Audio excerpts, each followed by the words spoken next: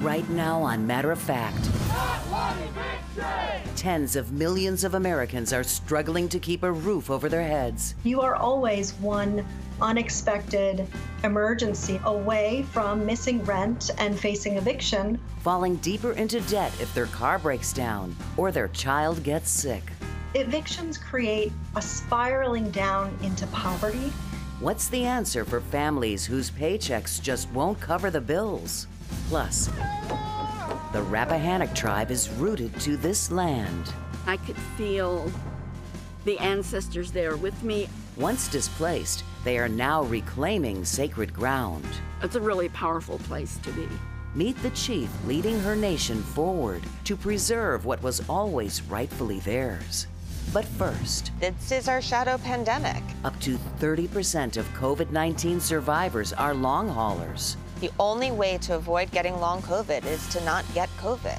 What's ahead for those who are still suffering when the rest of the world moves on? I'm Soledad O'Brien. Welcome to Matter of Fact.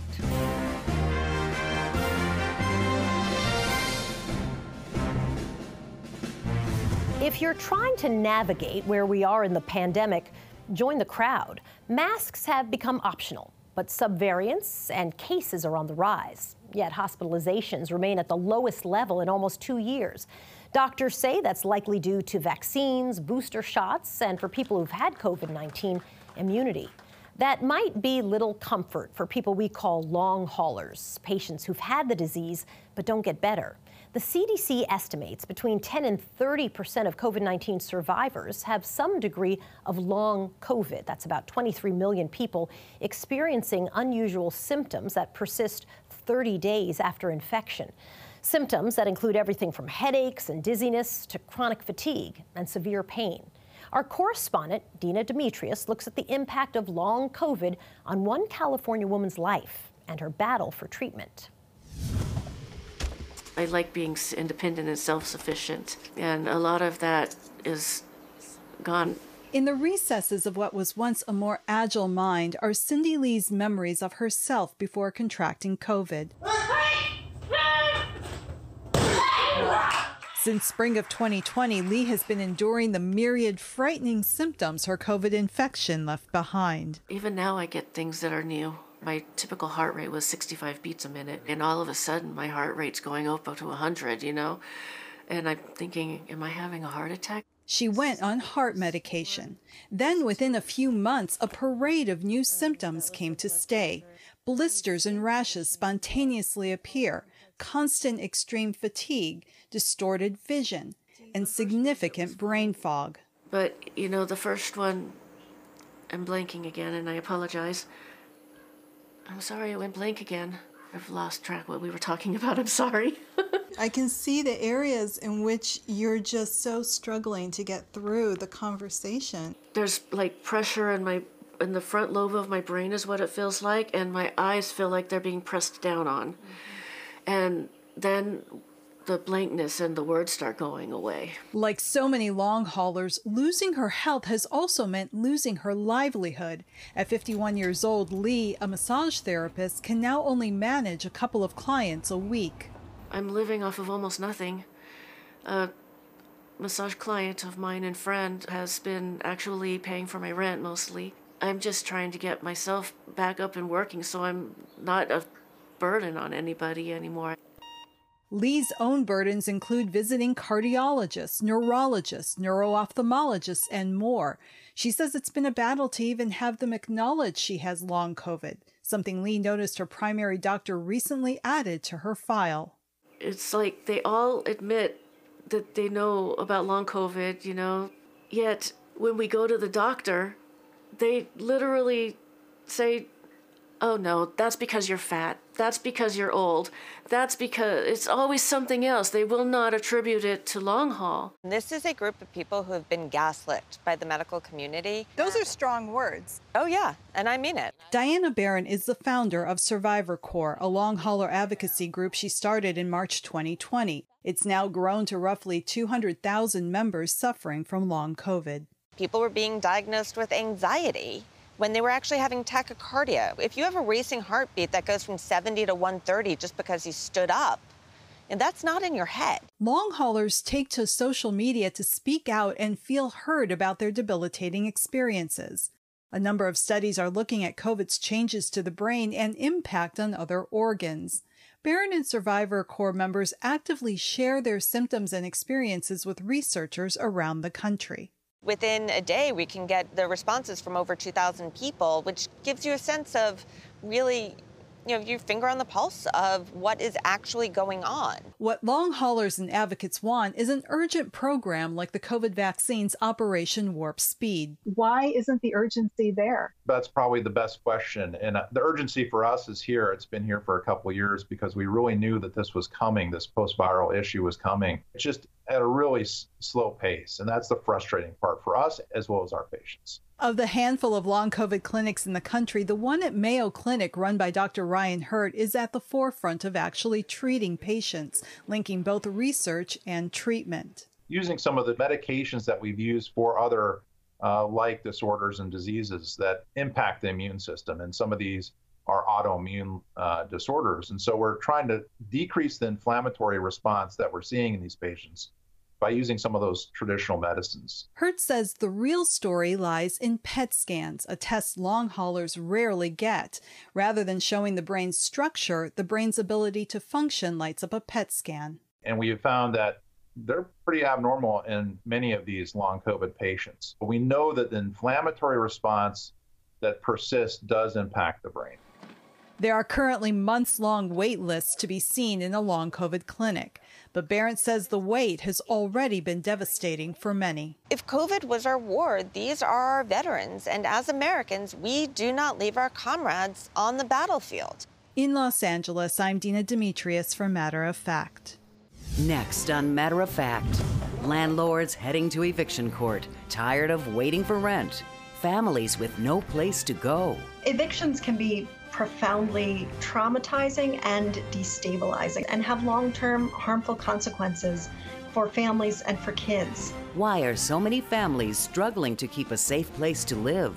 And later, a woman shocked to see the image of a black man used as target practice is spreading the word through her art.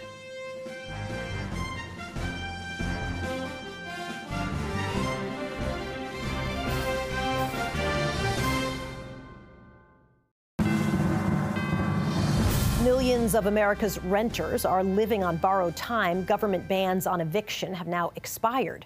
Federal rent relief dollars are drying up. Double-digit inflation means that families are struggling against big rent increases and have less money to pay their other bills. The result, eviction filings in some of the nation's biggest cities are at the highest point since the start of the pandemic. According to Princeton University's Eviction Lab, landlords in 5 cities, Houston, Dallas, New York, Fort Worth, and Phoenix, filed more than 4,800 evictions between April 10th and April 16th. Diane Yantel is an expert on affordable housing policy. She's the president and CEO of the National Low-Income Housing Coalition. Thank you for talking with me. We're in a full market economy, so there are lots of jobs. And at the same exact time, we're seeing this absolute crisis unfolding. What's causing this crisis? So we had a federal eviction moratorium, the first of its kind in our country's history. Congress provided $46.5 billion to help low-income tenants pay the rent or back rent that they fell behind on during the pandemic.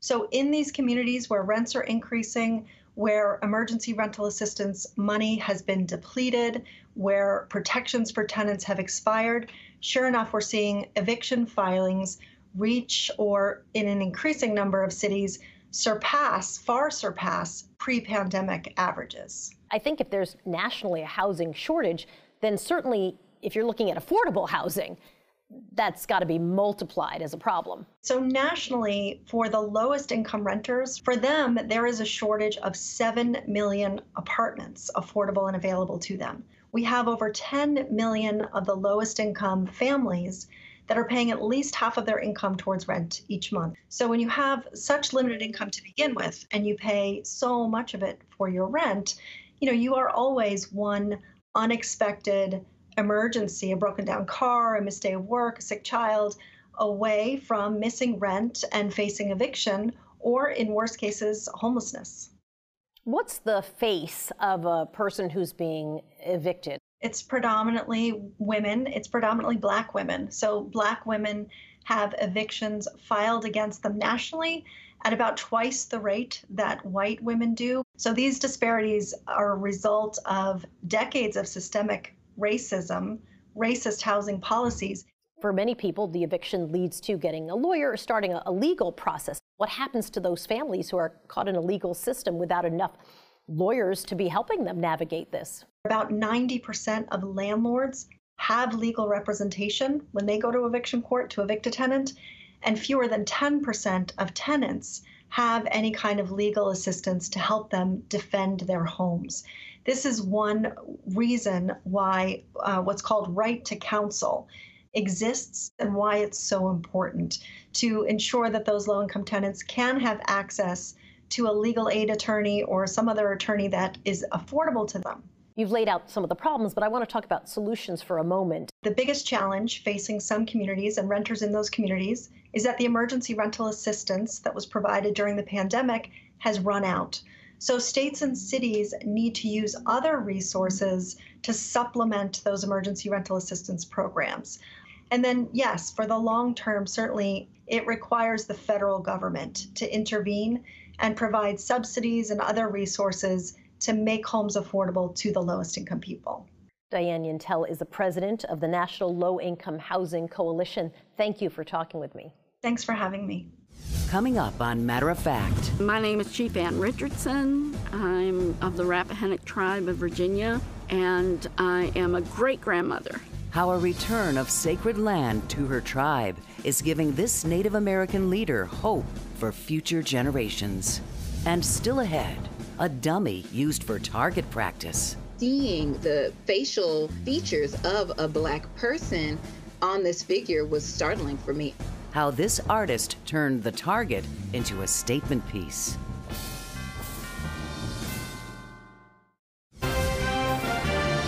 It is a harsh reality. An estimated 99% of land once belonging to North American indigenous peoples has been lost, taken through broken treaties, war, and government-sanctioned removals.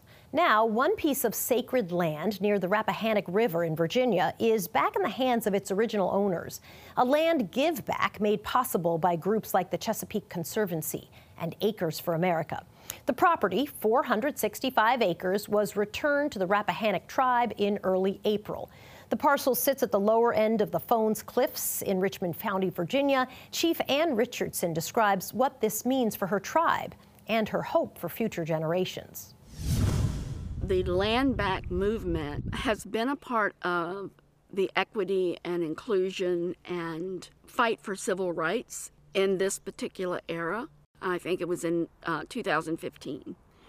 And my assistant chief and I, Mark Fortune, had just sat down to do a mind map on what the return to the river might look like for our kids, because we realized that if we don't do something, our children would lose that culture and that knowledge of the river. And so we began to try to restore those towns to the tribe. We were hoping to be able to garner enough funding to be able to purchase this property. The cliffs, or the place of these three towns, is like the mid-Atlantic nesting ground for the bald eagle.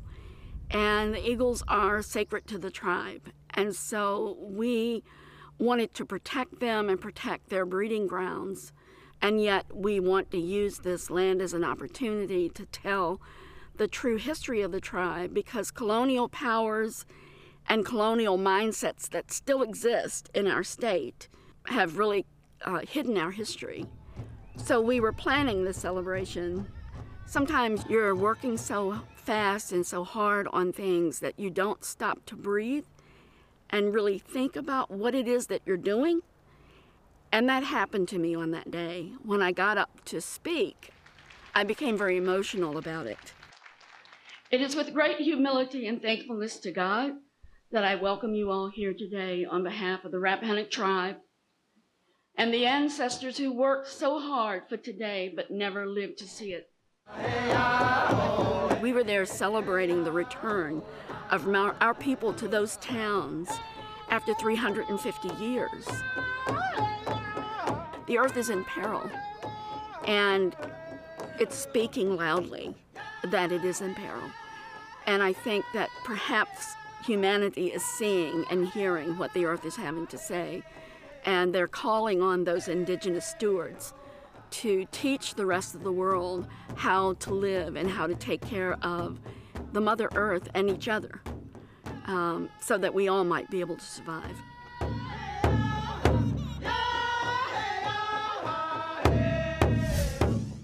As Chief Ann Richardson said, we should all do a better job of taking care of the earth. A good reminder as we marked Earth Day 2022 this very week. Ahead on Matter of Fact, women are gaining ground in U.S. politics, but that puts our nation at 68th in the world. How the midterm elections could boost our ranking. To stay up to date with Matter of Fact, sign up for our newsletter at matteroffact.tv.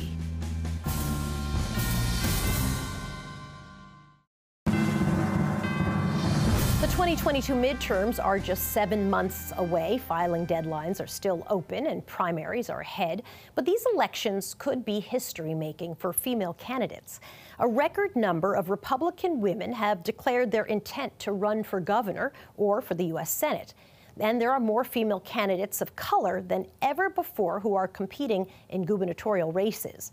But while women are making political gains, they're still underrepresented. Women hold a little over 31% of all state legislative seats. And in the U.S. Congress, just 27% are women. That puts our nation at 68th in the world. The top 3 ranked countries are Rwanda, Cuba, and the UAE, which have between 50 and 61% female representation. Could this be the year for women in U.S. politics? The proof will be at the polls come November. Next, an artist becomes an activist. I needed to create something as a way to give the figure a voice. The story behind the message she put on display.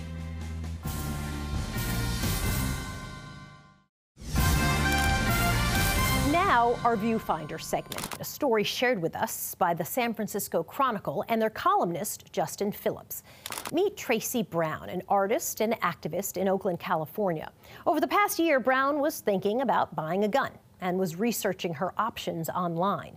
In many of the videos, she saw people shooting a target dummy with some very identifiable features. Seeing the facial features of a Black person on this figure was startling for me, and seeing it brutalized and seeing it be shot over and over. There was so much symbolism caught up in it, but also just watching it was very startling. More troubling to Tracy, the rubber dummy was being made available through the General Services Administration website, sold to the U.S. military, Border Patrol, and local police departments. That's when she jumped into action. She premiered an art installation and transformed one of the dummies into a commentary on police killings. I also added wings, and upon the wings, I wrote the names of people who were murdered by those who were arguably desensitized. So both by the police, but also folks whose behaviors were hidden by and reinforced by the system. Brown has also launched an online petition demanding the GSA stop selling the targets. A spokesperson for the GSA sent a statement saying, in part, GSA is committed to advancing racial equity, and we look forward to following up when we have more information. As for Tracy Brown, she says she'll continue to create change through her art. That's it for this edition of Matter of Fact. I'm Soledad O'Brien, and I'll see you back here next week.